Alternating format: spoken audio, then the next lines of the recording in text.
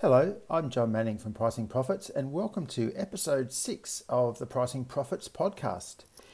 In this episode, we're going to talk about some recommended reading for inflationary times. One topic that business owners and managers can't escape from at the moment is inflation or shrinkflation or greedflation or Putinflation. And the challenges confronting many businesses is how to push through price increases, often to recover other companies' price increases without losing customers. No Margin for Error, which can be found on The Economist's paywalled website, explores that very challenge, but there is one paragraph worthy of caution. The ability to push through price increases as customers tighten their belts requires careful management. In contrast to the high inflation era, managers can use real-time algorithmic price setting, constantly experimenting and adjusting as consumers respond. Algorithms are not a silver bullet for pricing. It's a question that's attracted plenty of commentary analysis over the past couple of years. Recently, I was reading Price Wars: How Chaotic Markets Are Creating a Chaotic World by Rupert Russell.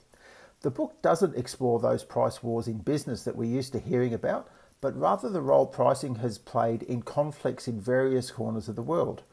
We live in a world ruled by prices, and they can spark riots, revolutions and wars, according to Russell. Pricing was the reason Mohamed Bouazizi doused himself in petrol in Tunisia in 2010, which triggered the Arab Spring. But back to algorithms. Russell also notes in his book that when Anne Hathaway presented the Oscars, Berkshire Hathaway's stock price rose by 9.4%. But when she got in a car crash, the stock dropped by 0.84%. Computers were confusing Berkshire Hathaway with Anne Hathaway.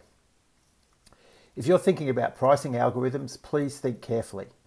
Now back to inflation. Here are just 3 reasons why inflation is so dangerous. When prices are stable, businesses can plan better. Businesses don't have to pay attention to changing price levels, which can make people reluctant to invest, harming long-term prosperity, supplier relationships and trust. Number 2, the message price changes send gets distorted. A price is rising because demand and supply in an industry is changing or because the value of money is falling. And finally, inflation has a big effect on wealth distribution. Understand who your customer base is. It may change rapidly, especially if your customer base is not the most well off. Finally, Australia will finally catch up with many other advanced economies, well almost, and start from October 22 publishing a monthly estimate of inflation alongside its quarterly measure. It will be interesting to see the impact of this on inflationary expectations and what, if any, effect this publication has on decisions made by, say, the Reserve Bank of Australia, the retail banks, as well as businesses that adopt cost-plus pricing. So there you have it. Don't forget, if you need to talk to someone about pricing, you'll find some of the best minds in the business at pricingprofits.com. You'll also find my contact details on the Get in Touch page.